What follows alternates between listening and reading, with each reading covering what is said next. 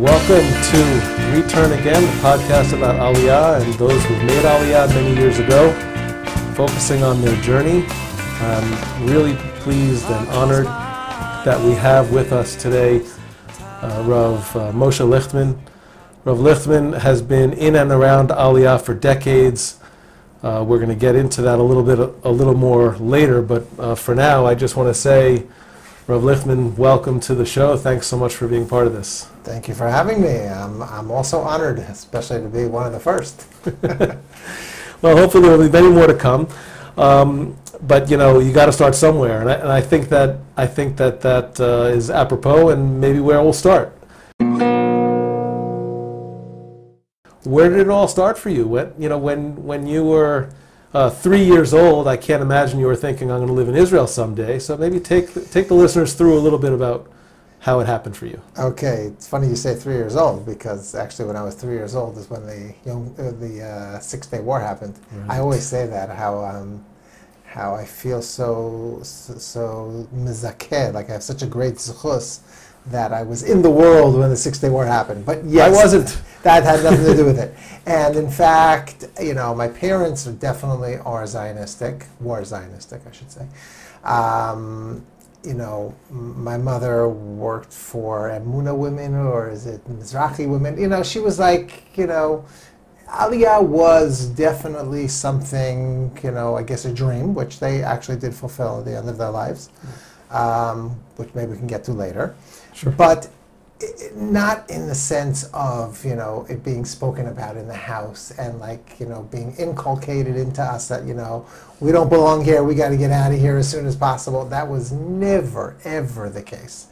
Right. I never thought about Aliyah until my year in Israel. And I'll just give you an example of how foreign and how far it was to me. My brother, I have an older brother, Hillel. He was in Israel, he's like 5 years older than me, so he was in Israel, let's say 3 years before me. And I remember he stayed for like Shana Bet and then another half a year, or whatever it was. And at some point, he expressed that he wants to make Aliyah. Right. And I remember as a high school kid, again, I don't remember exactly what grade I was in, 10th or 11th, I remember literally thinking that he fell off the moon. I thought, like how could anybody think such a thing? Why would anyone want to do that? Like, why would anyone even think of such a thing? Like, what does that mean? Why wouldn't he live in you know, New Jersey, where we grew up, like, or somewhere in America? You know, we're Americans. That's the point to which Aliyah was foreign to me. When I grew up, there was a kid in my high school that one day he just said, "We're making Aliyah." This was ninth grade. Mm-hmm. And I was like, similar. I was like, what? Like, why would you do that? Yeah, like you're good at sports. There's no good sports in Israel. Like, why would you want to do that? And it's so crazy because, you know, I grew up Orthodox. My father was a rabbi, you know. You would think, you know, if in the school I went to, they would teach Chumash, the Parshat HaShavua. We got to Lech Lecha. They would talk about, you know, Avram's Aliyah.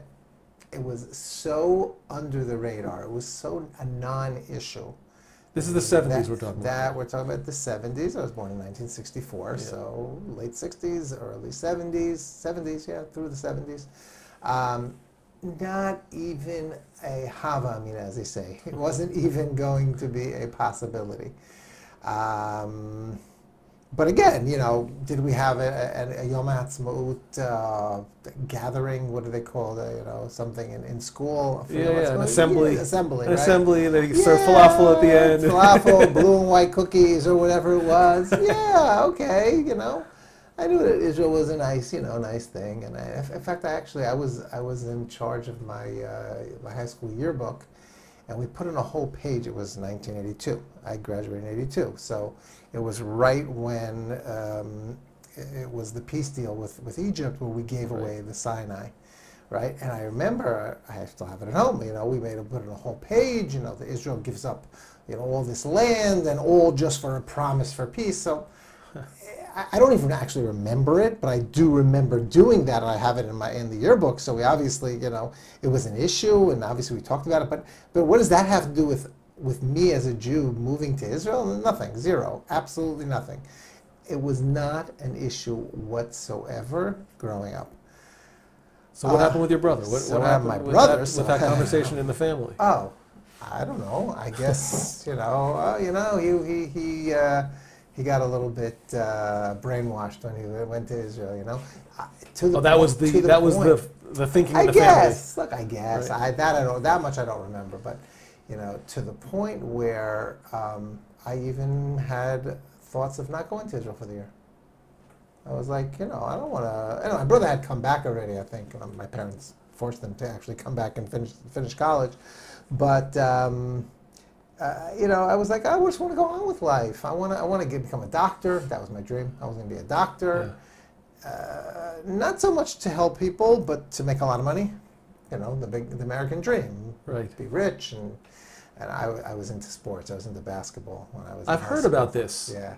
We might have to address this. Yeah. How good a player were you? I don't know. It depends. You have to ask other people. I wasn't great. I wasn't one of the great ones in the league. I was the captain of my team, but my team wasn't the greatest team. So whatever. I was decent. It wasn't a situation where you were like dominating every game, and people were wondering, well, if he wasn't from, maybe he'd be going to Division One. No, the funny thing is that I think I got better later on, like when I finally came to Israel, and it wasn't a serious thing anymore. Like with pressure, it was just like having fun, during Bein Starim to go out and play ball. I just let loose a little bit, and I was playing much better, much better. Interesting. Yeah. Anyway, so what I was saying was that I wanted to have a beautiful house. A basketball court in the backyard, of course. I mean, Sure. That's my life. That was my life. That's it. That's all I wanted. And so I was really toying with the idea of not going to Israel for the year. And what's the purpose? Yeah, why would I do that? Torah wasn't a big thing for me at all. I mean, nothing. I wanted to be a religious Jew. I'm not going to say I wasn't going to keep Shabbos, but right. What can I tell you? My year in Israel saved my life. There's no question about it. That's what changed my life and saved my life. And I say it to this day that without the year in Israel in general, I mean, Judaism in the world would look so much different.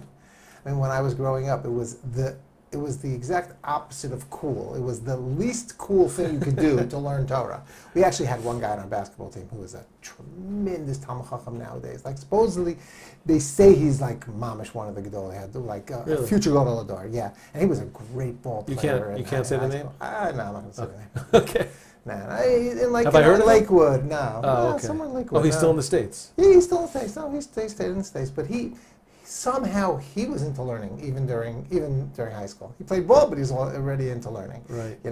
But like that was such an anomaly. Like most people were not like that. Most people were, secular. I don't want to say secular, but like secular minded. I understand. I understand. Torah was not a big part of their lives. They like wrapped themselves with a cloak of Torah, but underneath it, they were just trying to live a secular life in America, while doing the things they had to do to be frum. Exactly. Not that they had no feeling. They had feeling, but it's like it has its place. Exactly. And as I said, so I started saying, so it was not cool to learn. Nowadays, it's much cooler. You have Batei Midrash open at night. I'm talking about in modern Orthodox communities. Yeah. You have kids who after they when they come back at night, they go to learn and whatever. They're not sitting and watching television. They're learning Torah. And it's a cool loving thing, it. and it's and loving it, of course, and understanding that that's the main part of our lives. That's the most important thing in our lives, Torah and mitzvah. So that's all because of the year in Israel. It's only because of the year in Israel. Now the year in Israel, when you came, right, it wasn't even so popular yet, right? It wasn't as popular as now. It wasn't like 100% went, but it was already becoming bigger. I mean, that's 1982, 83 is when I went to Israel for my year. My brother had gone, so it was already. But even that, my oldest brother, he only went for 6 months. Right. Only for 6 months at the end of high school. So then that was the late 70s. It was not yet the in thing to do. Some people did, but most people didn't, I would say. It was around my time when it started becoming like the thing to do. Like most people would go, but not everybody. Right. Yeah. So that's really what changed my life, and especially in the issue of Aliyah, that's really where the story starts. So you were planning on going to Yeshiva University? Yeah, I think I was going to go to YU. Yeah, that was, yeah. I didn't want to go to a secular. I'm asking from the perspective of the year in Israel not being a quote-unquote waste of time. Like you knew going into your year in Israel that it was going to count toward your credits to graduate college. Sure, yeah. Which was important. Yeah, it was important, and you know what? I think that actually touches on something very important also, which I hope we'll get to. I think we'll get to. I did not think for a moment that I would go to a secular college, and that's because one thing, and I think this is one of the main reasons why, when my eyes were open to the idea of Aliyah, to the importance of Aliyah, I grabbed it right away, which I'll tell the story in a second. Okay. But because I grew up with anti-Semitism, I mean nothing. You actually felt it. Yeah, I'm not talking about being beaten up and right. Things like that, but I was afraid to go down the street because there were a bunch of kids on that corner who would hang out and say dirty whatever, dirty Jew, whatever. And, I knew I was a Jew, and I knew that I was hated by the people around me, by many people around me. Of course, we had nice neighbors also, but growing up as a kid, it was a very big part of my upbringing.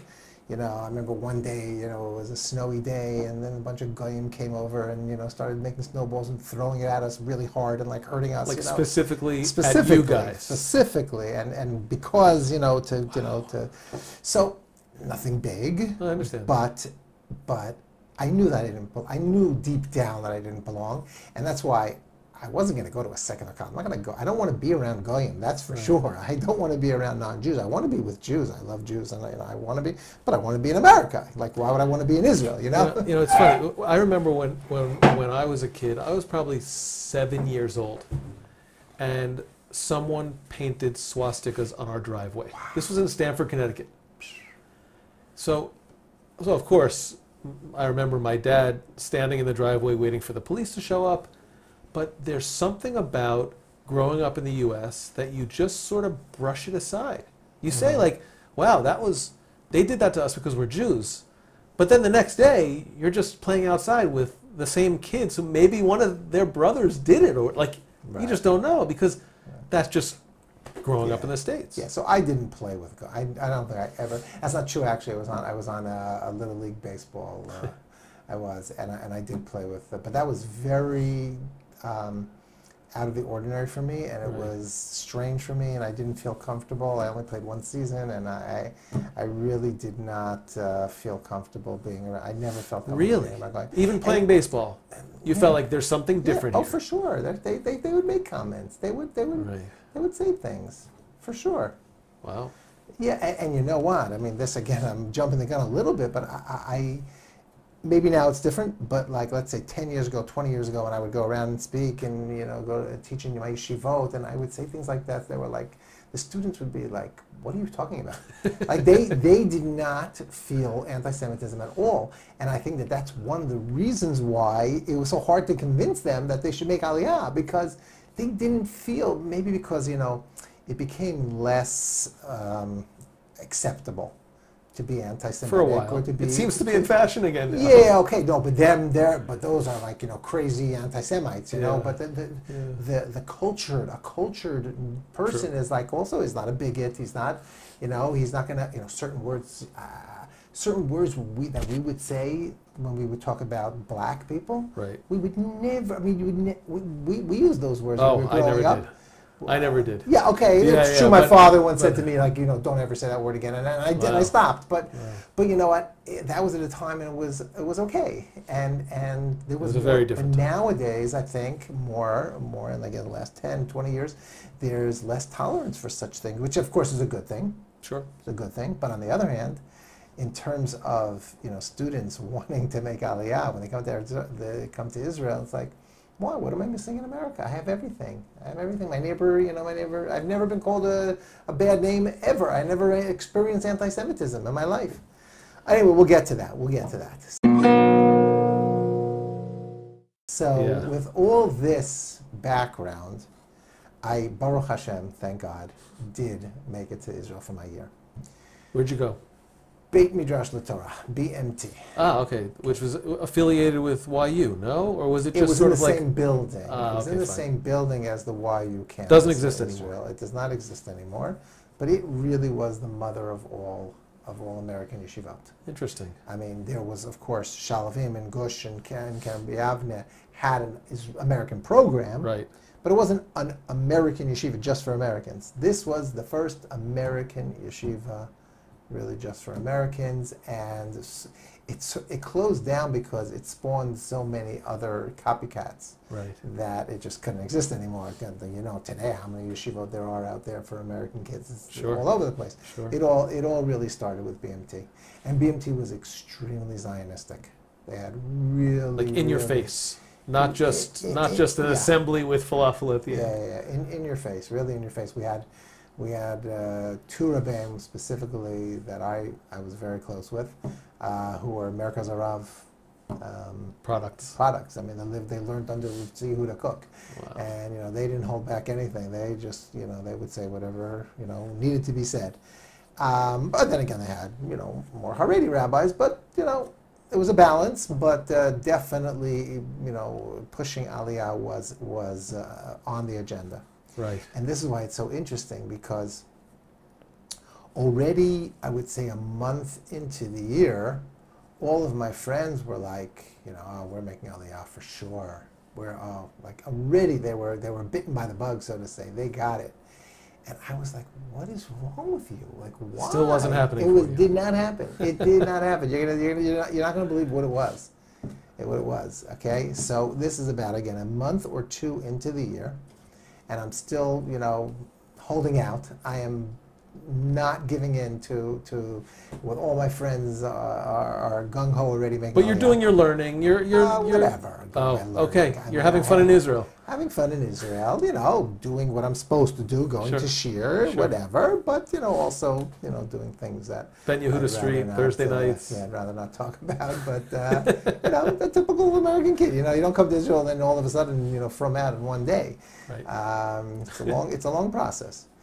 So one day, and here it is. This is the moment. This is the moment. So that how many changed my months life. into the year are you at this point? I don't remember exactly, but I'll say around 2.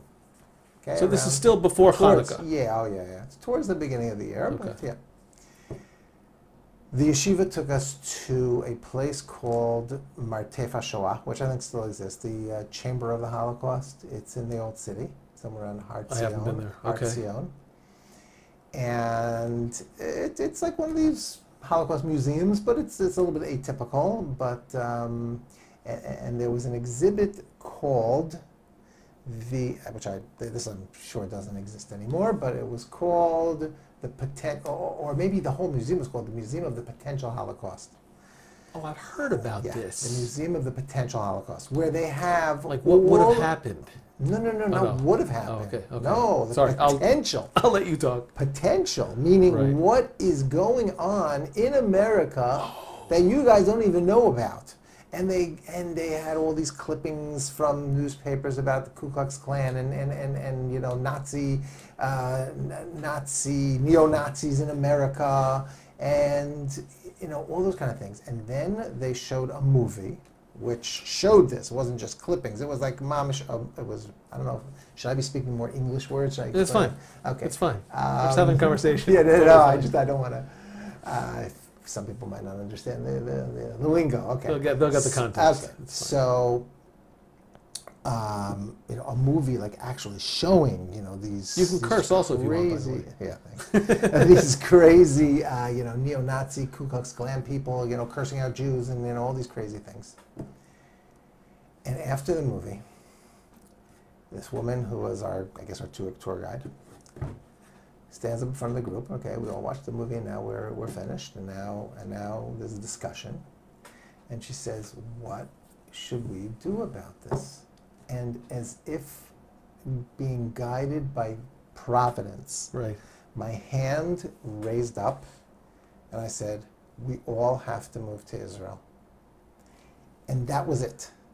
that was the moment. It was like, you talk about turning on a dime. Yeah. Like a dime, like you can't imagine. It was the moment that changed my life. It changed my life forever. From that moment on, I've never looked back. I've never wanted more. It has been the most important thing in my life from that second on. That split second. 18 years old. It has been, Maybe even 17. No, I was still 18. No, I came when I was 18. I turned 19 later in the year. No, I was still 18. That was the moment that changed my life. That was it. I just understood, and again, this is connected to what we were saying before, the anti-Semitism. Yeah. Because I felt anti-Semitism. Now, tell me something. Now, let's think about this for a second. Is it rational? Is there really a worry that there's going to be a Holocaust in America, blah, blah, blah? Honestly, no. Well, I mean, there may be, but yeah, there's but this is 1983, 82, or whatever, and okay, and here we are, 2021, like whatever that was trying to depict hasn't played out yet. Right, exactly. So here we are, 40 years later, we're still not there. Right. Even if maybe someday we will be. Who knows? Right. God forbid. Right. But I could talk about that at length, but that But that's incredible. But what it was an eye opener. Right. And it's funny. I don't use that very often when I speak and try to convince students to make Aliyah. I don't use that because it's dangerous, some people don't like it, and some people it doesn't talk to everybody. And scare tactics. Some people is like, no way, you're not going to scare me, whatever. But to me, it did it. It just opened my eyes. And from that moment, as I said, I never felt anti-Semitism in Israel. I just felt like I belonged, like I was part of a big family. Like we were all brothers and sisters. I mean, I even remember there was, one incident where, there were a bunch of bullies. We were walking on Ben Yehuda, and I remember, a bunch of Jewish real bullies, whatever they were. And it was a very unpleasant situation. And I didn't get in the fight with them because they would have killed me. I'm not strong, But I remember feeling so low and so everything. And, but it's different. It's not anti-Semitism. It's just a bunch of jerks, that have, we have people like that all over the place. Yeah. But I always felt like I never felt what's the word? Self-conscious about the fact that I'm wearing a kippah. I felt that this is where we belong. Everyone wears kippah, or you can wear a kippah, and I just everything that again I guess my friends had seen up until then. I just needed that wake-up call, and that was the wake-up call. I think it was already during that year where I said, okay, so Aliyah is now the number one most important thing in my life. But I still want to be a doctor. I still want to be rich. I still want to have money. So what should I do if I'm going to live in Israel? And supposedly doctors, it's all socialized, and doctors aren't the richest people there. So I said, okay, so I'll become a dentist. What does it make? Because dentistry is not socialized. That's right. So that's when I switched from doctor to dentist. I'm getting old, and I don't remember whether it was that year or it was next year, which we'll get to, like the upcoming years. At some point, then I think it was already that year, I decided, okay, what's the big deal to me? Like I don't care if I'm being a doctor or a dentist, just something in the medical field, because I was good in science and I like that kind of stuff. Yeah. And I'll be a dentist. What does it make a difference to me? Because of Israel. Right. Right? Okay, so then we go back. Then I go back for the summer. And it's funny you said, did you send a telegram or whatever, one of those aerograms to my parents? But I do remember so I didn't, but I do remember very clearly when we got one, Shabbos, saying something like, why didn't you make Aliyah? Why don't we live in Israel? I should have been born in Israel. I should have grew up in Israel. Right after the Holocaust. How could we, after the Holocaust, how couldn't Jews have understood that we have to pick up and move on? So, it became my thing. I wouldn't say I got into arguments with my parents. My parents had no problem with me making Aliyah. They were not against me making Aliyah. Just you have to be, you have to get a degree. And at that point, I was going to get a degree. I was going to go to college and become a doctor, and eventually a dentist, etc. So I got back. I went to all right. A little part of the story is that I missed Israel so badly when I That came summer. back. That summer. I'm trying to think. Oh my gosh. So okay, that summer actually I took some courses because I wanted to, try to finish up and To get a head start. to get a head start. So I Right. took some science in Rutgers, which is near my house, Rutgers, Newark. And then I decided like I can't be here because that's funny. We were getting back to the discussion before. I'm with Goyim, except for the 7 Jews who were taking the chemistry with me, and we all got the 7 highest marks, by the way. Really? Yeah, of course. Oh my Wow. gosh. If I was in your class, it would have been 7 out of 8 getting the highest. It was just, it's a different culture. Like Interesting. we would just go home and we'd study. You're taking a whole year of chemistry into one summer. Right.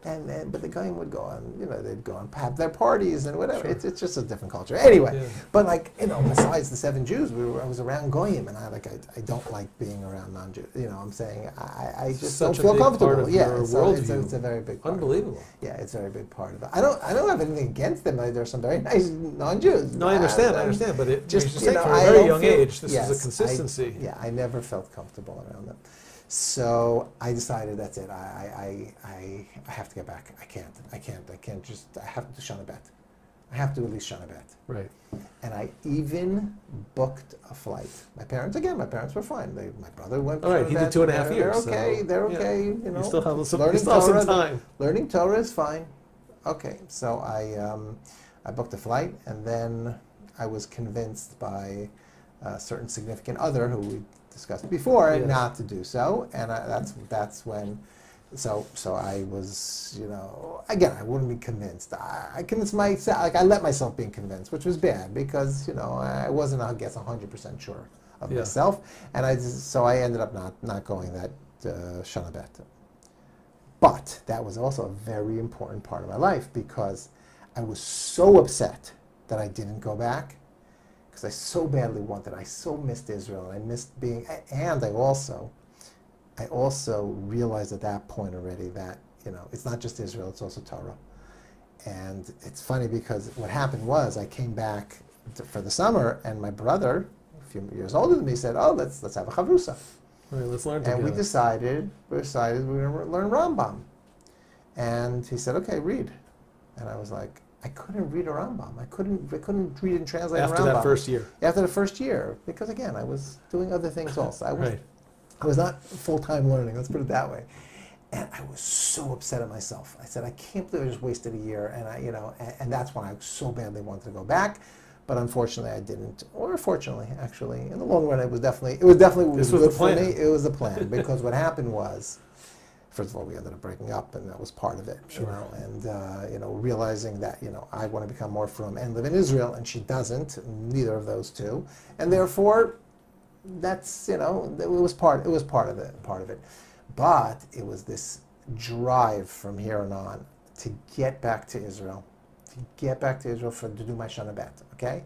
Even though I was still on track to become a dentist, Right. I was going to be a dentist, but I worked so hard during the year and on summers that I was able to finish YU in 2 years, besides my year in Israel, 2 years and Right. 2 summers, Right. right? And some You credits, really worked and hard. some credits from high school we had. We were lucky we got, we did some tests in calculus or whatever. Right. I was able to graduate, and that was my whole goal. My whole goal was just get to Israel before I do dental school, go 1 more year and do my Shana Bet.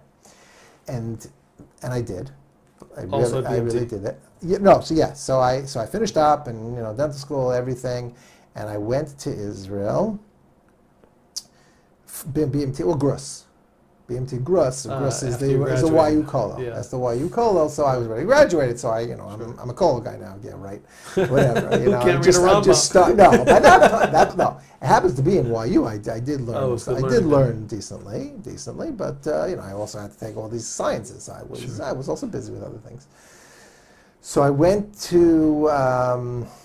I went to Grus, BMT. It really was just going back to BMT. But officially I was in Grus. So I didn't have to pay or anything. It was great. Okay. It was great. And the plan was that in December, I go back, I take my DATS, which is the dental school Aptitude test. aptitude test.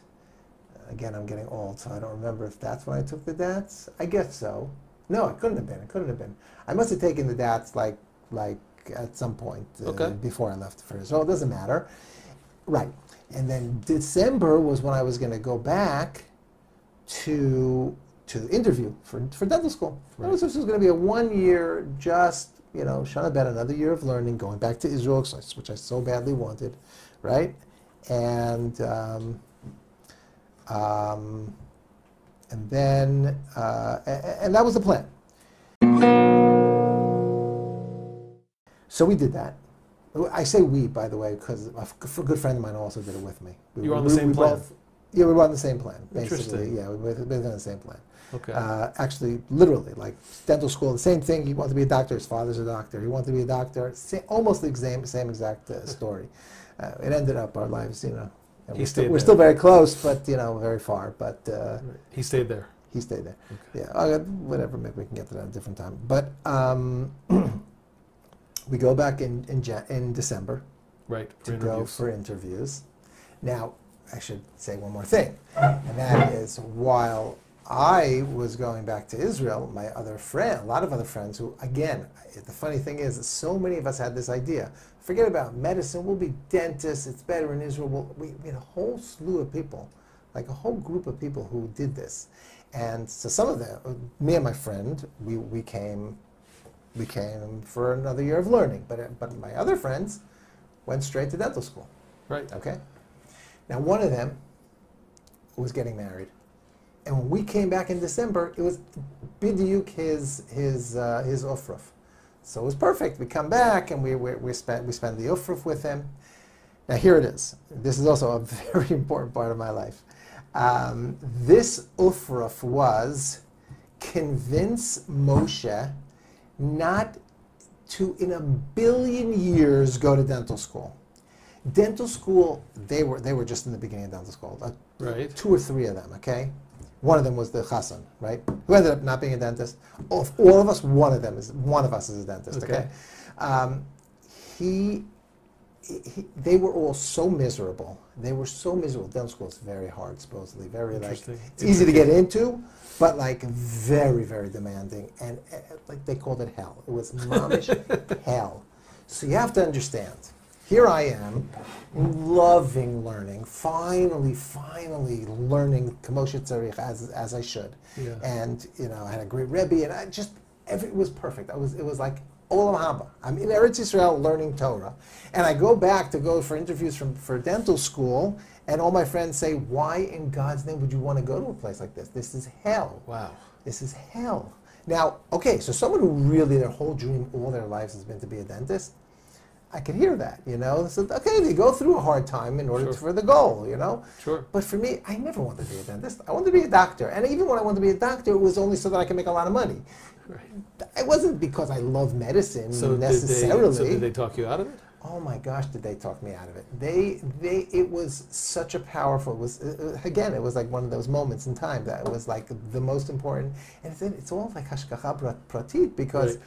He happened to have been getting married, and I went to that Shabbaton, and we were together. We never would have been together. Otherwise, you would have just done the I would have gone to my parents' house. I would have gone home. I wouldn't have been with them. Yeah. Maybe I would have talked to them a little bit, but not literally. The whole Shabbos was convince Moshe, don't do this. You don't want to do this.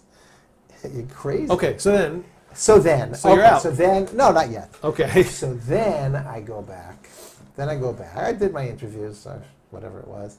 I go back, and then it really starts. It's like, why am I going to go back? Why am I going to do this? And it's going to be so many years.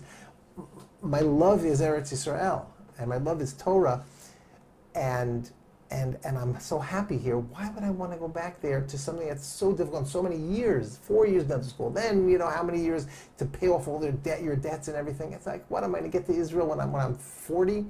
When I'm 35? Who knows? I couldn't see that happening. I could not see that happening. So what I did was, it was a very difficult decision. You have to understand. It was not simple. Something my whole life I always knew I was going to go in one direction. And then, because all of a sudden I'm starting to learn that, who knows I'm going to be a good teacher? Who knows? So sure. Who knows I'm going to be able to learn? So okay, right now I'm enjoying learning Gemara Bekiya. So that means I could be a good teacher. Torah is very vast. There's a lot of Torah out there. I still don't think I'm qualified at all, but certainly not to be like a real Rav. But anyway, it doesn't matter. Point is, it was a very wrenching decision, but I finally decided, the interesting thing, I tell this also to my students, like, I didn't say, okay, that's it, I made my decision. It was, you know what, I am so uncertain that I want to be a dentist that I'm going to take one more year. One more year of learning. Okay. One more year of learning. We'll see if it goes well, and maybe I'll try to like teach a little bit also, because I was in a yeshiva with the younger guys. I'll try to teach them and see how it goes and give shiurim here and there. And as I always say to people, so that 1 year turned into four years. I ended up just staying and going, right. Continuing learning and becoming a madrich in yeshivot and eventually going to Shalvim for a year. Okay, hold on. Anyway, so this whole thing, you just rammed through like 5 years in 20 seconds?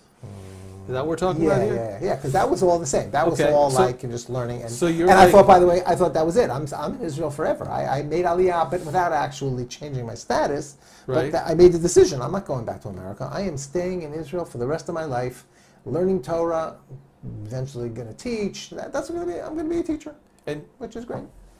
Okay. And that's when I sent a letter to my parents, and that was a tough one. That was a tough one. Because again, my parents were great people and very frum people, etc. But I said this at my father's funeral. I don't know if you were there. I was. But that's when I got the famous letter from my father, where he said, for my mother it was very difficult because I was finally going to be the success story in the family, not a teacher. Everyone else is teachers, and I was going to be a dentist and make some money. But my father wrote me the most beautiful letter that you have to do what you want to do in life, and Torah is the great, the best rizach is the best thing you could possibly do. We're just concerned that you'll have a parnasa, but everything the parnasa is in Hashem's hand, etc., etc. So anyway, that was over with. I am now on the track to become a rabbi and to just sit and learn, etc., etc. So where'd you set up shop? So for the next... Wait, you're not married yet at this point? No. That's the next slide.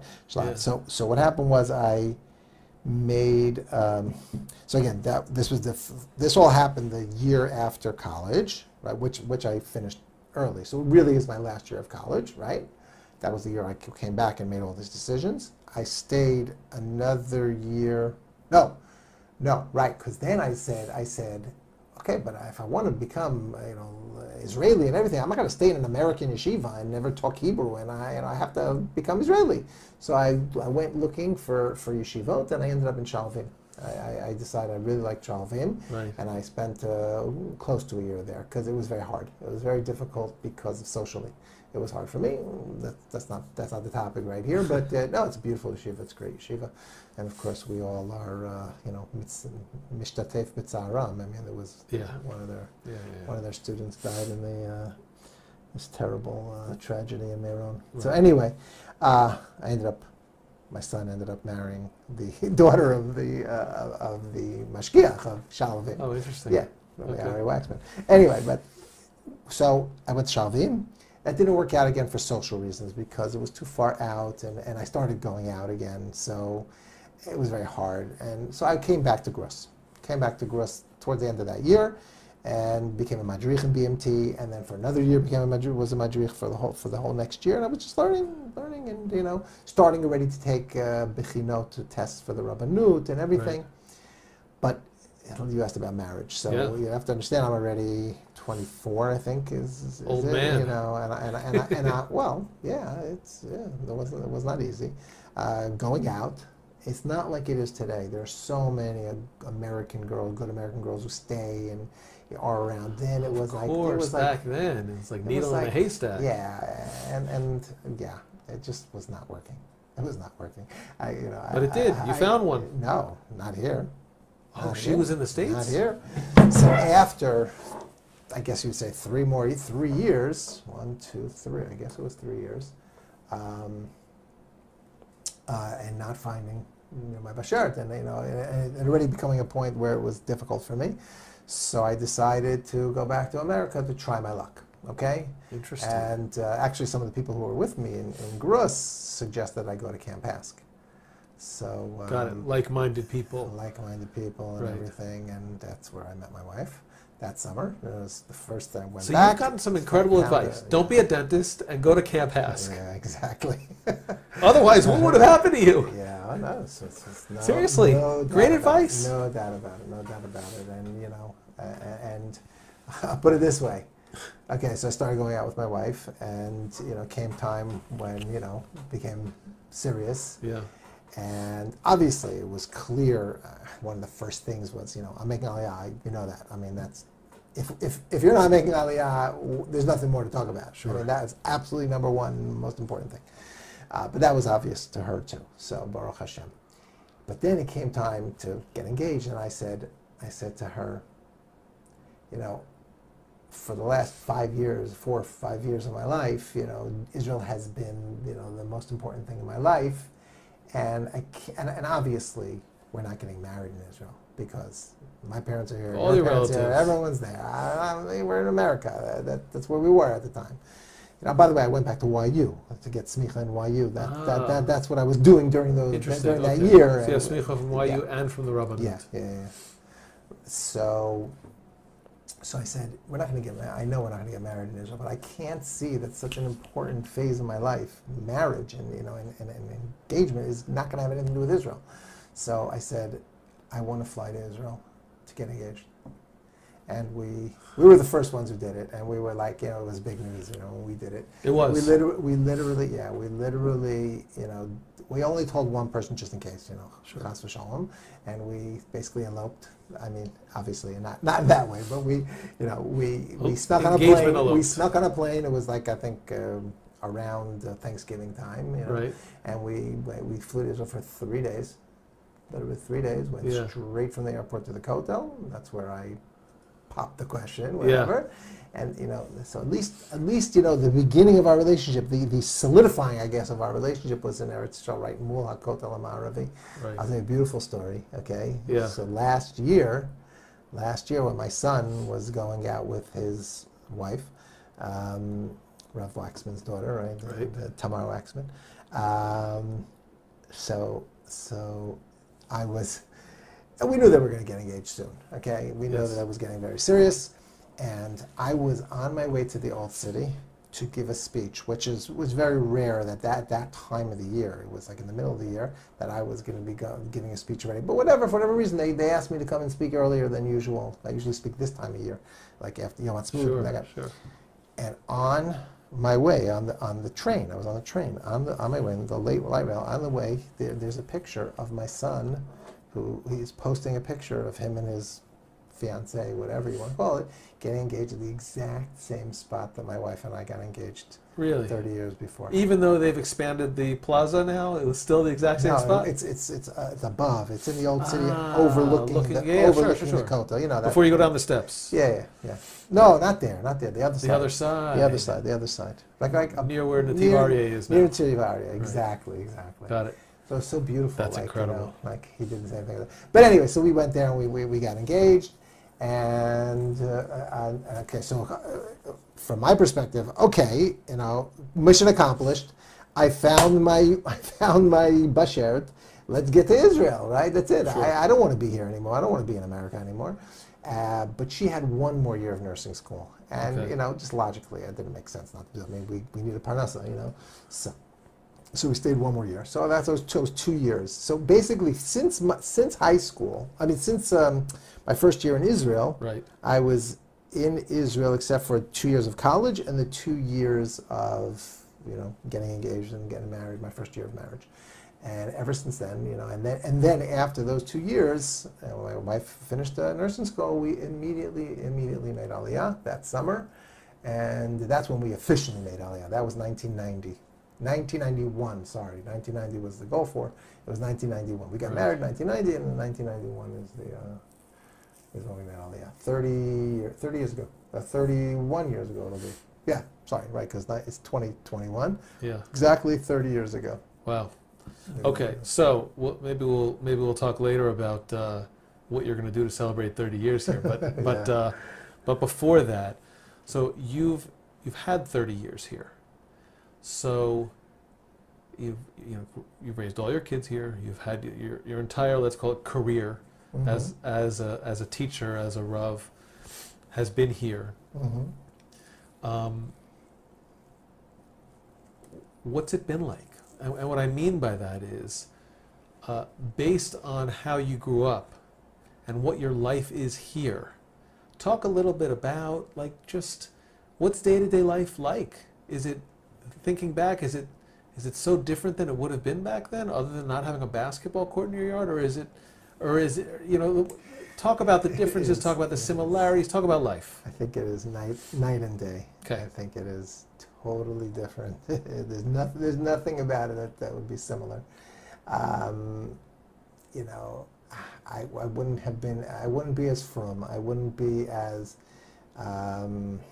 idealistic. Put it this way. Obviously, life is not simple. There are ups and downs. There are hardships. There's difficulties. No matter where you are.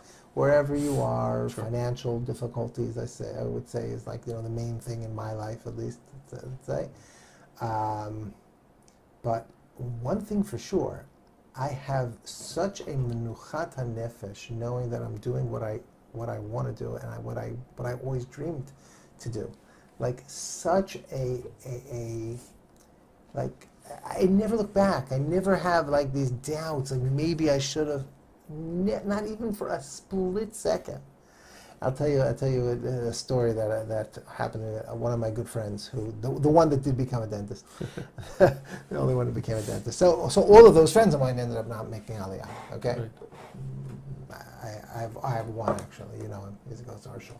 He's like one of my childhood friends who did make Aliyah. Most did not. So one time, they would come a lot.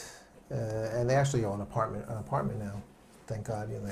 They're still very Zionist. They really want to live here, etc. But it's going to be more and more like retirement now. Yes. But before that, so they used to come, for their kids' bar mitzvahs and various different things. So one time they came, and I think it was one of the bar mitzvahs, and they invite all their friends to come with them, and they have like a whole tiyul with them, and so they took us to. Where is it? In the Gush, what's it called? Kfar Etzion. Sure. The Kfar Etzion, that whole thing. The museum. The museum in Kfar Etzion. Unbelievable. Okay, unbelievable. It's on the short list of most amazing moment in time experiences you can have in this country. So he's there with his whole family and his wife, of course. And you go through that thing. I don't want to give it away to anybody who's been there. Don't give it away. But whatever, it's a real tearjerker at the end. Like something important happens. Yes, a real tearjerker. Okay, so we come out and he is bawling. Right. Bawling. This is a 40-something-year-old man, big guy. Good basketball players, muscular, whatever you want to say. Seemingly successful in life. He is very successful in life. He is very successful in life. He's a great guy. Bawling like a baby. Right. And what did he say? What does he say? He says to his wife and everyone who was around him. Can I guess? What? What are we doing? No, he said something like, this was like a big place for them, like in their relationship. I think they met in the year in Israel. Actually, they went to high school together, but they really started going out in the year in Israel. And they had done this, and that's where they also decided that we're going to definitely make Aliyah, because it's a very powerful experience, sure. Anyway, and they were like, he was saying things like 20 years ago, we were here and we said we were going to make Aliyah, and here we are, we're still didn't make Aliyah and all that. And I said to myself, I don't understand how he lives with himself. It's devastating. How does he live with himself? Like he has, Baruch Hashem, again, great life, beautiful house, nice job, everything. And again, he's still very Zionist, again, Torah-dick. He's really one of the greatest guys I know. But that one thing, like deep down, he doesn't have that menuchat hanefesh, that shlemut, to know that he's living his life, his dream. I live every day. I live my dream. I mean, I'm living in Israel, which is what I want to do. I'm living the dream of generations of Jews, before me, who would have given anything to be able to do this. Like, I don't care all the hardships that I have. Nothing is going to, is going to overpower that day in and day out feeling of I am where I belong. That's Right. just there's nothing that can compare to it. What do you think about when you look at your kids and the lives they're leading versus the life you led when you were a teenager and heading into that year in Israel? What do you think about? There's nothing. That's honestly like one of the questions you asked later. That we're going to talk about is I we forget, can address it now. Go ahead. Yeah, I forget which one it was. It was bringing tears to your eyes. Yeah, exactly. Which thing brings tears of joy or pride? It's like, it's my kids. It's like how unbelievable they have grown up. How mature they are. How kashur, connected to Am Yisrael and to Eretz Yisrael and everything they are. It's like, I know that I started learning late. I started, becoming a serious Torah Jew late in my life. Late, in the 20s, okay, but you missed 20 years. That's a lot to miss, True. And I see them, and like they are the fulfillment of everything I wanted to be. Like my son, like my big thing was also to finish Shas. I finished Shas when I was, I don't remember what it was. It was around 50. I forget what age it was. It was around 50, and maybe a little bit before 50. And one of my sons finished Shas when he was 20. Like Right. that's like that is my dream. Like everything, like just the way there is. Are there similarities of what my life would have been like? Very few similarities. So few. I mean, it is this is the life. This is, this is a dream come true. Mama's a dream come true. Again, even though there are hardships, even though it's not simple, my life is not always simple. But I don't think anybody has. I would rather have this problem of financial difficulties or something else than not feeling that I'm living my dream. Right. I want to shift gears for a second, okay? Because you've done a lot of translating and you've done a lot of writing, and a lot of research goes into all of that. Obviously, it's the basis of all of that. Mm-hmm. I want to name some of the Sfarim that you've worked with or that you've written yourself. Mm-hmm. And I just want you to give me like one or two sentences on like what each one means to you. You ready? Okay. An Angel Among Men, the biography of Rav Kook. Which unfortunately is out of print. I'm lucky enough to have one. Yeah, we have to get it back in print. What is one or two it sentences mean to me? So, it really opened my eyes to who Rav Kook was. I mean, I didn't really know. I mean, I obviously, from my Rebbeim, I understood he was great, but I never realized how great. And my favorite parts of the book are the Aliyah. I mean, he wasn't only about Aliyah. He wasn't only about Eretz Yisrael. He was about Kol Torah Kuli. He literally knew everything.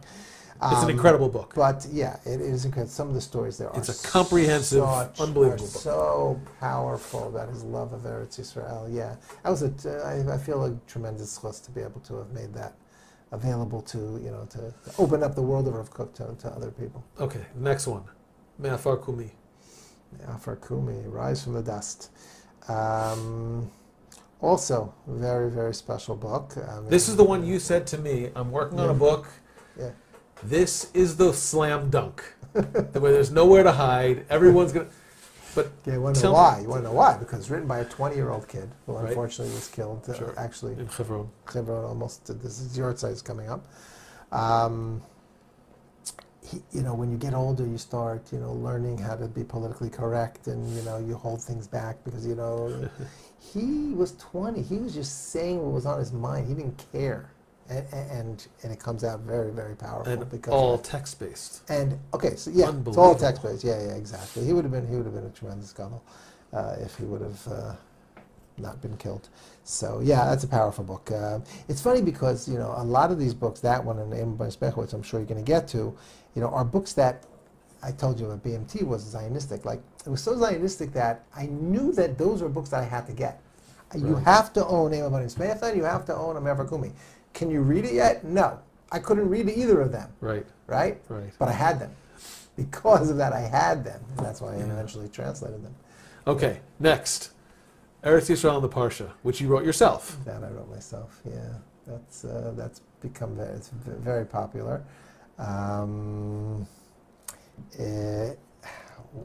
One or two words about it. I put my all into it. I really, that's me. That is, that's me talking and telling everybody why you should make Aliyah. But not as opposed to what I just said. Sure. Being without any filters.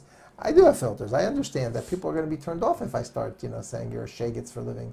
There's another book on not called Arizona Parsha, but very similar on Parsha by a rabbi who is really harsh. Like he just says things. He doesn't care. He doesn't. Well, there are many books by another rabbi who didn't care what people thought. His name was Meir Kahana. Yeah. Okay. So it's funny. With a lot of similar messages and points. Funny you say that because I'm talking about Rav Nachman Kahana, his brother. Oh, okay. His brother. Yeah. Okay.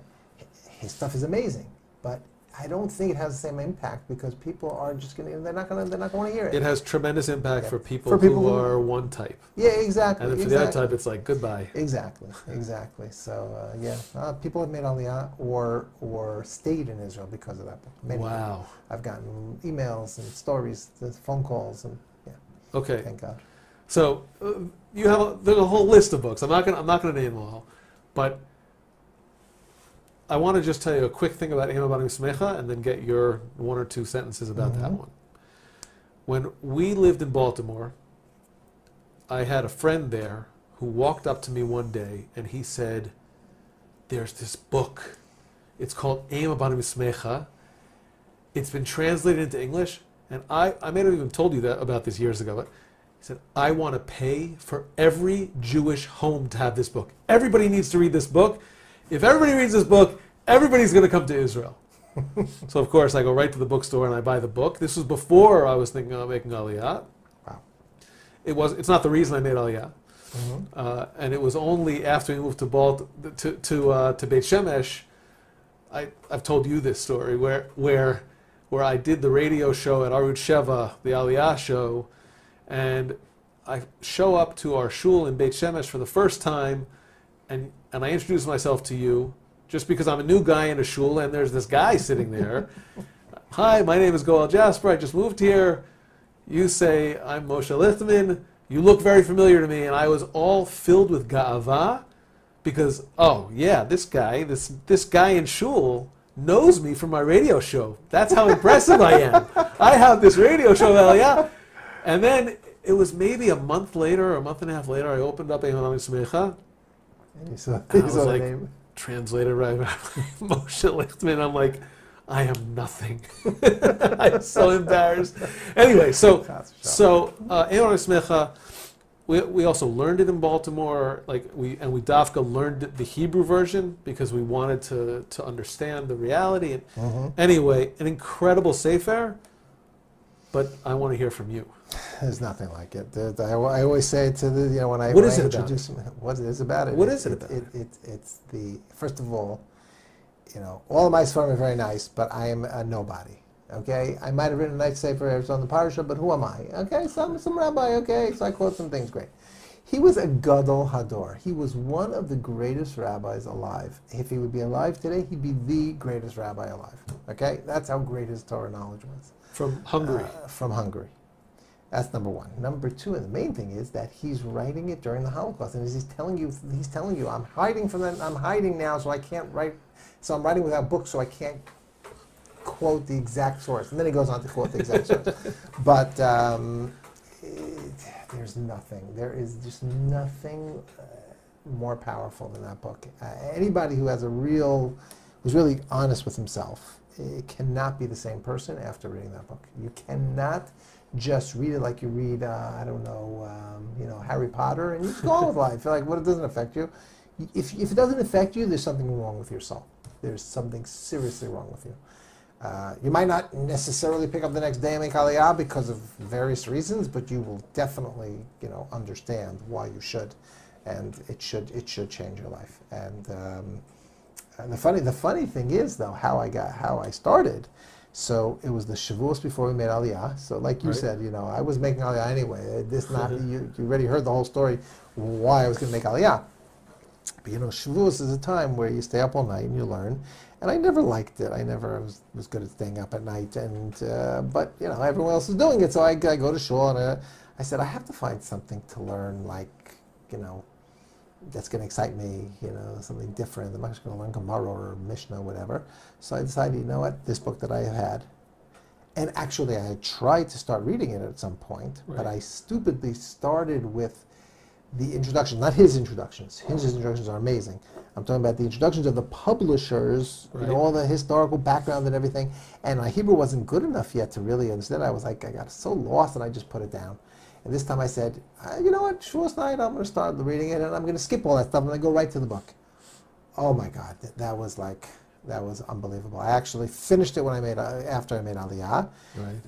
And that's when I went straight to Mivaseret Zion, to the Kollel, and I noticed that one of the thank yous was to Rav Uri Cohen, who was my Rosh Kollel. And I said, what do you have to do with this book? He said, my son put it out. And my son, who is now my good friend, Rav Dani Cohen, he's also the one who put out the one on Rav Kook, and he's a publisher. I mean, now he does other things, but he was a publisher.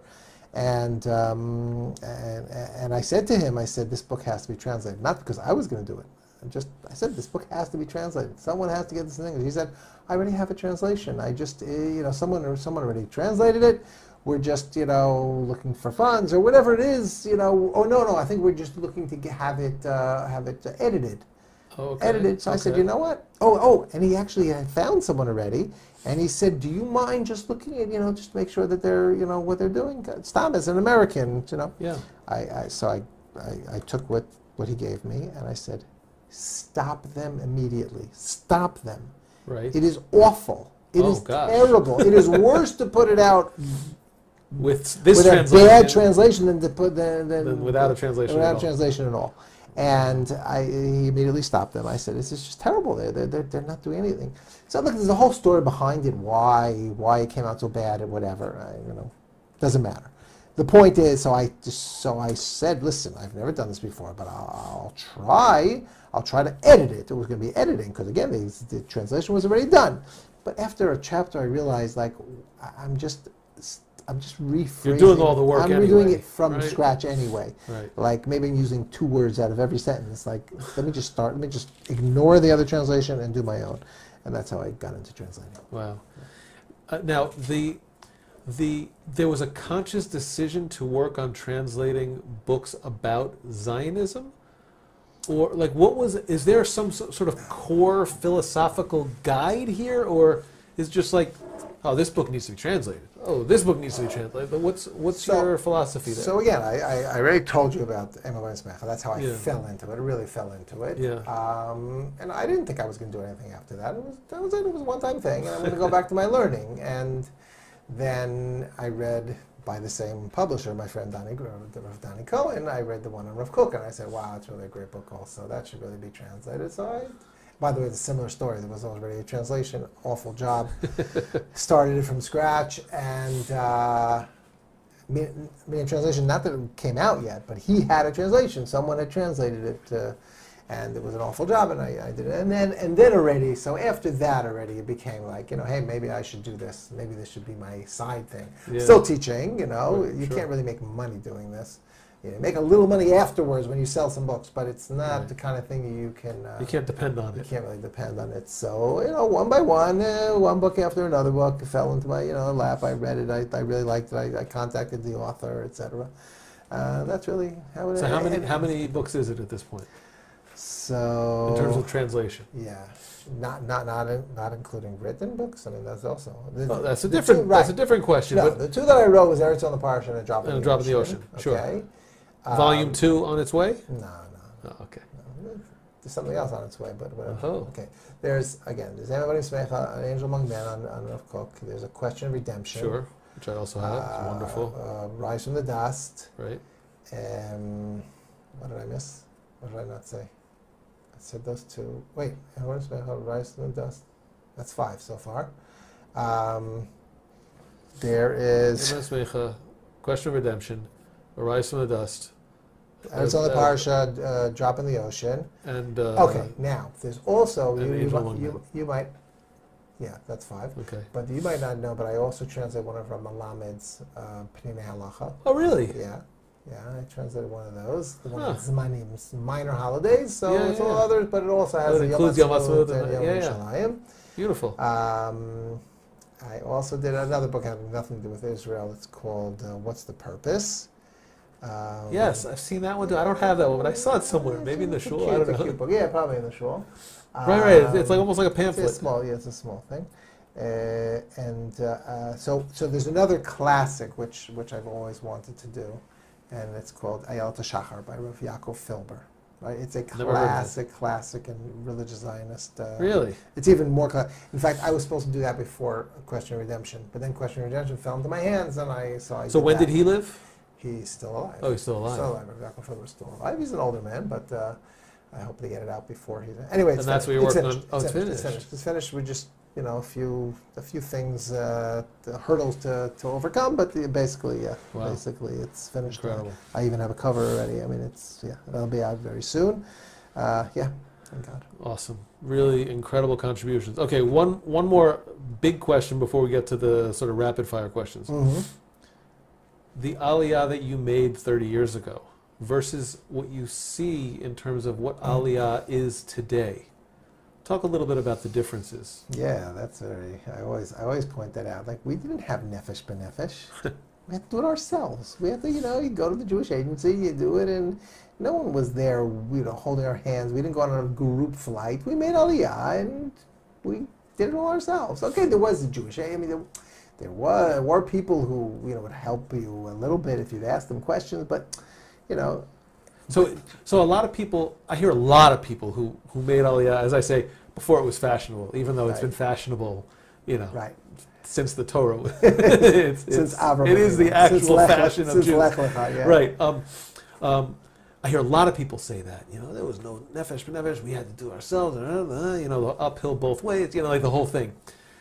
My question is that a source of pride or a source of resentment? Are there elements of both? Talk about that aspect of it. Absolutely no resentment. I am jealous of Rabbi Fass's Chelek in Olam Haba, what he has done. I mean, it's unbelievable. How many people he's helped make Aliyah. Yeah. It's unbelievable. And if it can make it easier, great. And for some people, they're not going to be able to do it. And put it this way. If you remember my story, so I made Aliyah with just my wife. Okay, she was expecting, but it was the two of us. We were young, we could do it ourselves. There's so many families now that make Aliyah, and that's much more complicated. We did it with 5 kids. Yeah, it's much more complicated. Not a fun day. Yeah, and I don't. We get to the airport, they expect us to dance and sing. I'm like, I just want to go to sleep. I don't recommend it. I really don't. I don't. Right. But on the other hand, there are some people who got stuck and they wish they could have come. You're different because you didn't even think about it to begin with. It came up later. Yeah. But there's a lot of people who really wanted to do it, and finally, they realized they have to do it now or never. And and unfortunately, there's a lot of kids who have gone off the derech because of it, and it's very dangerous. It's dangerous, and I don't. So those who've done it are amazing, the mesirus nefesh that they have to do it, and nefesh b'nefesh that they help people like that is great, and it's fantastic. I just think it's funny that we didn't need any of that. We did it on our own, nothing, no pride. Do I feel pride? I guess, and it wouldn't hurt to have a little bit more help, but who cares, they also need money. That would. I'll tell you. I'd love to tell you the following story, which is not really related, but it just shows that you can't make cheshbonot. You can't make these calculations like whether it'll. So when as I just said, my wife was pregnant, so there was a lot of pressure from the family to wait and have a baby first in America. Sure. And then make Aliyah later, and then another year. What's it going to hurt? Just one more year. We decided not to fold to the pressure, and we decided to make Aliyah no matter what. Now, besides that, there was also the pressure of money. So I had taught that second year when my wife was in nursing school. So I was a teacher in an elementary school in Paramus, and the salary was decent for me, for just the two of us. It was great. It was money, and it was all going into the bank, and it was going to go towards Aliyah. Like there was that Yetzer Hara, I would call it, to just one more year. One more year, I could put aside another $30,000. That's $30,000 more dollars to have to buy a house in Israel. Sure, no question. And again, I make everyone happy, have a baby first in America, whatever. But for theological reasons, very much, and I have a whole shir about it. There's a midrash that says how special it is to be born in Eretz Yisrael. I wanted all my kids born in Eretz Yisrael. That's it. Just like I wanted to get married and at least engaged in Israel. I was having my kids in Israel. There was nothing stopping me. I don't care. Okay? But there was that, that hesitation. Maybe we should say one more year and I can make another $30,000. Okay. So we made Aliyah. I went to the Kollel in Mevaseret Zion. I don't think I discussed that, but anyway, I went straight. Oh, okay. Yeah. I went straight to Kollel, and one Friday, I think it was, our downstairs neighbors who were also American were going to Beit Shemesh to see these new apartments that are just being built in Scheinfeld. Right. Right. You have to understand. Like before anything here, it was a mud. It was a hill with filled with mud. So we Malaria. said, yeah, well, not that. But okay, yeah. So we decided to just tag along. We'll see. We weren't really ready to start looking for apartments and buying apartments, but But it happened to be that the apartment that our friends looked at, they decided not to get it, but we really liked it, and we said, you know what, we're going to buy it. It'll be an investment. We don't know. Sure. Supposedly it's an up-and-coming community, or at least. So we ended up getting it on the ground floor, i.e., not the ground floor, it's actually one floor up, but in other words, it's great though. In other words, before it became so popular, and we bought the apartment for less than $100,000. Okay, it was less than $100,000 on paper. I mean, it was already being built, but we were able to see a lot of it. But no, it was not finished at all. It was basically buying it on paper, and that's why we were able to get it for that price. Now, I say to myself, had we stayed in America for one more year to put away another $30,000, and I would have made Aliyah the next year, beautiful, okay, and we would have, let's say we even would have heard about this Beit Shemesh, whatever, and I would have come and seen an apartment, the apartment would have been $130,000. Do you understand that? At least. So I would have lost the 30 anyway. I would have gained zero. At best. Zero. I would have gained nothing. That's right. You can't make cheshbonot. You have to do it when it's right, when the time is right. Go for it at that moment. Unbelievable. Don't start making, if I stay a little longer, that's how the 5-year plan turns into the 50-year plan, and they never end up making it because they keep on saying when the time is right. No, the time is right the moment that you can do it. People ask me, like, when's the best time to make Aliyah? What's the answer? Now. Now. It's never going to be a better time. Well, no. Some people have been met, like for example, the question about teenagers. That's definitely an issue. But also if you haven't finished a degree, and it's not really realistic that you're going to go to Bar Ilan or something. You're going to. Although there are English programs here now. Yeah, now cheaper than American colleges. Right, that's for sure. Yeah, now it's a little bit easier, but still. I can understand someone whose Hebrew is not that good. He wants to get a degree in America. I can understand that. I mean, it's a danger. I say to everyone, sure. Understand that how many of my friends who were going to do that and then come right afterwards did not come. So you have to. It's definitely taking a chance, but yes, you have to make Aliyah the first moment that it is feasible.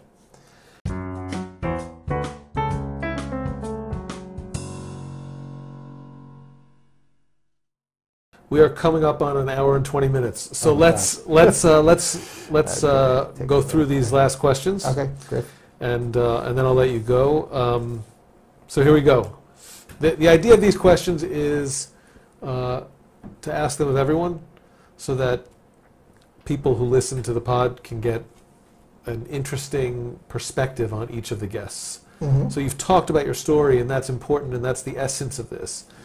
But I also want to have a little fun. Okay. So here we go. Kedem or Israeli grape juice? What do the Lichtmans use? So I'm a little bit embarrassed to say that I actually like Kedem better. But my wife, not at all. She likes the Israeli. But I'll tell you something very funny, okay? Because we recently, you have that tirosh, the Israeli grape, the tirosh. Look on the back, and it says Yavul Chutz La'aretz. Oh, so you got to be careful. It's brought from Chutz La'aretz. It's an issue.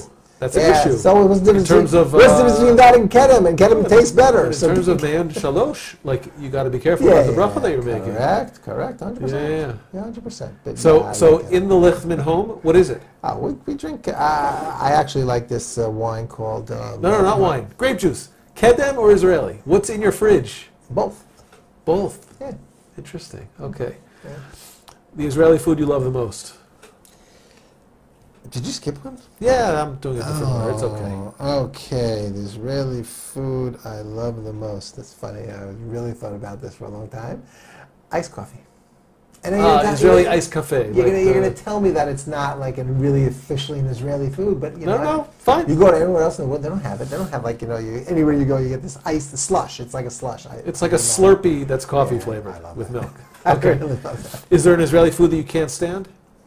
So it's a little bit unfair because my first reaction right away is tchina and hummus because I'm allergic to it. So I can't. Yeah, because hummus has tchina in it. Tchina sesame. So I'm allergic to sesame. So hummus that is just chickpeas. You're chickpeas into? I'm fine. Yeah, chickpeas I like. Yeah. So you're allergic to tchina. Yeah. No, but what I really don't like is I'm not a big harif or like shakshuka kind of person. I'm not so into those. You know what I don't like about I don't like shakshuka either. It's my least favorite Israeli food. Yeah. The reason why it's my least favorite is because it's exactly what I would expect it to be. It's tomato sauce and eggs. And it's not like 1 + 1 = 3. It's just 1 + 1 = 2. That's what I don't like about it. Okay. Anyway, Heinz ketchup or Israeli ketchup in your house? Israeli, but I do have to tell you a very funny story. Yeah, about that, okay. Okay. Go ahead. So I told you that my son married into the Waxman. So I didn't tell you the whole story that actually Mrs. Waxman and my wife have been best friends for 35 years. Oh wow. Yeah. So from the States. From growing up. Wow. From their mamish best friends. So, what a beautiful thing for them to be related. Unbelievable. And we have a granddaughter together now. Unbelievable. Yeah, Baruch Hashem. Talk about dreams coming true. Yeah, that's mama's dream come true. Oh, that was a total dream come true. But anyway, so they work with they've been in Shalvim since they got married, more or less, or the year after. Yep. And he's one of the heads of the yeshiva. Sure. So anyway, at the beginning they used to bring, when you first make Aliyah, you bring a lot of stuff over from America. Paper towels. Right? So they would bring the Heinz ketchup before it was available here in Israel now, as it is now. So after a while, though, they couldn't always get it. So what they would do is they would get the refills, the Israeli ketchup, and put it in the Heinz bottle. And they would serve it to their Shalvim boys who would come over for dinner. And, gosh. And the kids would say, "Oh, finally Heinz ketchup, not that disgusting Israeli stuff, And it's like a burn on them. Yes, that is such a burn on them. It's all in your mind. It's all in your head. You see a Heinz ketchup bottle, you think that it's good. I actually don't like Heinz at all. I like the Israeli one much better. The Osem one. Yeah, the Osem. Yeah, not all Israeli. Some Israeli are really bad quality. Yeah. Yeah, it's almost like Osem. Strawberry juice. Or something. Yeah. But Osem, I agree. Osem's not bad. I agree. It's good stuff. Okay, here's the elephant in the room. You've been here for 30 years. Did you ever try to do the Israeli Hebrew accent? No. You never tried? Never tried and never will try, and I don't think you should, because you can't. You're brought up, you can't change the way you speak. I think it's very, there was one guy I remember who was actually a student at one point, or I was his madrich, I think, and he ended up making Aliyah, and he really, really worked on, getting that accent, and he sounded like such a fool, because you can't do it. It's either part of you or not. Why try? So I'm a fool. Why, you try it? I do the best I can. And, okay. And the reason I do the best I can is because I think about my father-in-law. May he live until 120. Mm-hmm. He moved from Iran first to Israel and then to the U.S., and he's been in the U.S. for like 45 years, and he still has a thick accent. And I think to myself, he should try. He should just try. No, it's okay. I'm not saying everybody has to. I'll tell you why. It's the kind of thing that you can't approve. It's part of who you are. It's part of who you are. No, I get it. I totally get it. But the main thing is that my kids all have Israeli accents, so that's, so I don't. Big deal. So the next generation does. That's it. Okay. What has been better than you expected? And you can't just say everything. Like, is there something about life in Israel that you were dreading and actually it's been really fantastic? So I really took a long time to think about this one. I really can't think of anything. And I think the main reason is because I came so young. First of all, besides with my wife, we was just the two of us, pregnant. But I really, as I explained to you before, I had really made Aliyah when I was, 20. That's really when I made Aliyah. And actually I went back for 2 years because I had to, Sure. I didn't have high expectations. I just wanted to be here. I didn't say I want this to be. Baruch Hashem, that's actually a beautiful answer. Say that there's anything that has been, so much better than I expected. I didn't expect anything. Simple as that. Right. So let's go to the other side. Was there anything you thought would be easier than it's turned out to be? Okay, so that, I think it has really more to do with the line of work that I'm in, which is, chinuch and thing. And that, parnasa sometimes is a challenge. But I don't think it would have been much different in America. I think, Rebbes aren't the richest in America either. Right. Okay, maybe a little bit easier. That's the only, I guess, hardship I could even think about, nothing else. Maybe, not being with family, that's always hard, Now, speaking of family, when you moved here, did you think, well, bunch of other relatives are going to come here within a few years, or were you just saying we're moving and whatever happens? Did you have any expectations, and what has actually transpired in terms of relatives? Right. So. Baruch Hashem, you had your parents here for a while. Right. For a while, that was beautiful. Which is part of it. So. And your wife's parents are still here. Right. So you're saying it so nonchalantly, but no, I'm not. When we made Aliyah, right. so it theologically. Ideologically, my parents and her parents, knew that we were doing a good thing. Sure. But it was very difficult for her parents, especially. My parents a little less, maybe because it's a daughter, it's a daughter, and she's the only daughter. Who knows why? Right. But extremely difficult it was for my mother-in-law when my wife made Aliyah. Now you have to understand. So what happened? So we made Aliyah, and they started coming, a few times a year. And they saw it's not so terrible. First of all, we're not living in such a backwards life. We, thank God, have a decent apartment. And in the beginning, we had a really small apartment in Kola, but all right, whatever. And, our kids are growing up nicely and everything. And they eventually made Aliyah. They made Aliyah. They bought an apartment here. They left everything in America. They sold everything in America. They came here in Aliyah. That is so. If you would have asked me 30 years ago if that was going to happen, I would say, nah, I don't think so. I really don't think so. And my parents, so again, it was always a dream, but did I really think it would work out? I don't think so. But this is something I always like saying, that when I made Aliyah, so I had an aunt who since has passed away, one of my father's sisters, and she's a Borough Park lady, real, Haredi type person, got it. And she called me on the phone to wish me, Hatzlacha, whatever, and she said, I want to tell you something, you're not leaving, you're leading. Wow.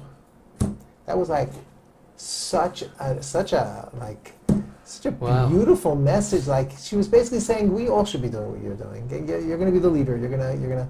And I always say, because of the Aliyah of me and my wife, so because of that, my parents and her parents made Aliyah. Okay, and Baruch, parents lived the end of their lives here, and they're both buried here, which is a big schus, which wouldn't have happened if they weren't the type who were going to be flown in. They bought plots only when they got here. Got it. And we had 8 children, and now, Baruch Hashem, 4 grandchildren, and 1 more on the way. And Be'ezrat Hashem, many more to come. So, the Aliyah of 2 people, so far already, caused the aliyah of, I don't have the exact number, I can't figure it out right now in my head, but It's like 14. 14, Plus 15 your people, parents and her plus parents. the son-in-law, I guess you could also say, because, Right. I mean, he might have eventually made aliyah, but okay, he made aliyah because he married my daughter, and, you know, it really, you know, Bezrat Hashem, I'll have many, many, many more descendants, all because of the two little people who made aliyah when they were 20 years old, when they were in their 20s, you know? So that's really what my aunt was saying. We're not leaving, we're leading, and we led. And you know, my brother, who I spoke a lot about before, my brother Hillel. So he was really my inspiration when I was growing up. As you know, he was one who always wanted to make aliyah again from a certain age, Right. and I always looked up to him. And he's a big tzaddik and everything else. Unfortunately, it just didn't work out for him. Yet? Right. Can you say yet? Yeah, 100% I can say yet. Okay. Because recently he said that, you know, they are really starting to, you know, start the process. It's going to take a few more years, but, you know, they're starting to make the process. So, you know, I think definitely our aliyah I want to be at the would help airport. it. Can you let me know? Yeah, that's I want to be at the airport just to see that will be- you and him give each other a hug. Yeah, that will be If the Hanchayot allow it. I don't think it's going to be a problem because it's going to be a bunch of years from now. But yeah. Anyway. Wow. Any pet peeves about Israeli life? So, Like, yeah, I hate the bank, for example. Drives me crazy. See, again, you have to remember. Right. You never went to the bank I before you went to the bank. moved I to Israel. never did anything. I was a kid. I was a teenager. My mother did everything for me. I made aliyah, and everything I know is Israeli. The Israeli way to do it. But I do. Again, I thought about this a long time. I think certain like Israeli chutzpah bothers me of certain things, certain attitudes. Like it just popped into my head. You know, right in front of our shul, which is where my wife also has her, you know, her program. Sure. Aviv. Very important program. Right. So there's also a gan there. So, you know. Of the parking. Yeah, the Israelis will come and just like drive in on that slant. Yes. You know. The wrong direction. The wrong direction. And keep their car running and keep the door open and run out and run in like what. It does bother me a little bit, you know. It's a certain attitude, a certain mindset that Israelis have, but you know, we love them. So you talked about what gives you tears of joy or pride. So we don't have to cover that again, unless you want to add anything to it. My children, that's 100%. Your hashkafa, how much has it changed since you made Aliyah? It's not changed in the slightest. It might have gotten stronger. You know, it's become more mevusas, how do you say it? Based on more. You know, I learned more sources and more. You know, I have has a stronger foundation. Stronger foundation, correct. Oh, for sure. I've not changed my hashkafa in the slightest. Yeah, that's all I can say. I'm very strong-minded in my way. I think. Two more. Yeah. What do you miss most about where you came from? I don't remember that question. But okay, if so, that's fine. Literally nothing. Not the slight. Oh yeah, it was a question. I don't remember now. I don't miss anything. Again, I didn't make Aliyah when I was 30 after I was established and everything. I don't miss anything. So like, I'm not going to tell you that there's certain things I don't like getting from America, you know, certain types of underwear and things like that, and like, you know, that I just can't find here, or, you know, There's one thing now, like, you know, mostly everything else you could even get here, right. but there's certain type of bar soap that I cannot. Me too. stand. Which one? Which one? Irish Spring. I love Irish Spring. I'm a Dial guy. Oh, I cannot. I haven't had Dial for the last year because of the pandemic. Because of the pandemic, exactly. Yeah, I'm using this horrible soap. I need my Dial. Yeah. So you need your Irish You know Spring. what? Maybe we'll make some. We'll go into business. Right? We'll bring. I'm serious. I don't know why they have such terrible soap here. Sounds about as successful as translating books.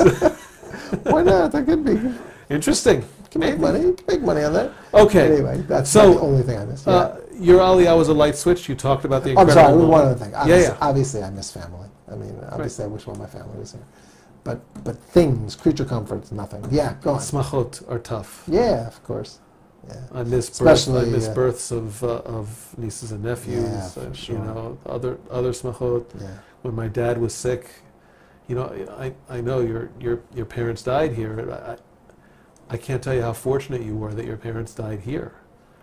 Well, then I brought them over. You should know, I brought them over. I know, but you I mean, didn't bring them very hard over yeah, obviously. with a 6-month timeline. They were here for years. Yeah, they're 10 years, 12 years, 12 years. So, so of course, family. Yeah. You talked about Aliyah being a light switch, an incredible story about that museum that I have to go to in the old city if it's still there. Yeah. And then the last question is, what's your magnet? And I'll quickly explain this so the listeners understand. Yeah. There needs to be something that keeps you here through thick and thin. No matter what happens, you're staying. What is that? Kedusha. Explain. Holiness, godliness. I mean, this is what God wants from us. It's like, this is where we are closer to Hashem. This is where Hashem's Shekhinah, His divine presence, rests. And this is where the Torah is filled with references and praises of Eretz Yisrael. It's like there's nothing that can pull me away from this. I mean, I always used to say, I will much quicker become a garbage collector than go back to America. Like if I'm like not making ends meet, so I'll become a garbage collector. And I make decent money, I'll do whatever I have to. Right. I mean, I'll tell you, there were some things that I've done that I didn't have to become a garbage collector, that I did in order to make ends meet. I've done some, some cleaning jobs, and unfortunately, I wish I didn't have to, and it was not pleasant, and definitely it was not a good time in my life. I was not that I wasn't proud of it. I don't care, but weren't enthusiastic. It was hard. Right? It was not enthusiastic in the slightest. But Baruch Hashem, it worked out. Thank God it worked out, and I don't have to do that anymore. And there's nothing that's going to pull me away when this is what Hashem wants. Hashem wants us to be here. It's like, you think about it on Yom Kippur when you're begging for your life? Do you ever think about, like, look Hashem, look what I've done here? I've put my Jewishness first. I think that would be like a little haughty, and like Hashem would say, who do you think you are?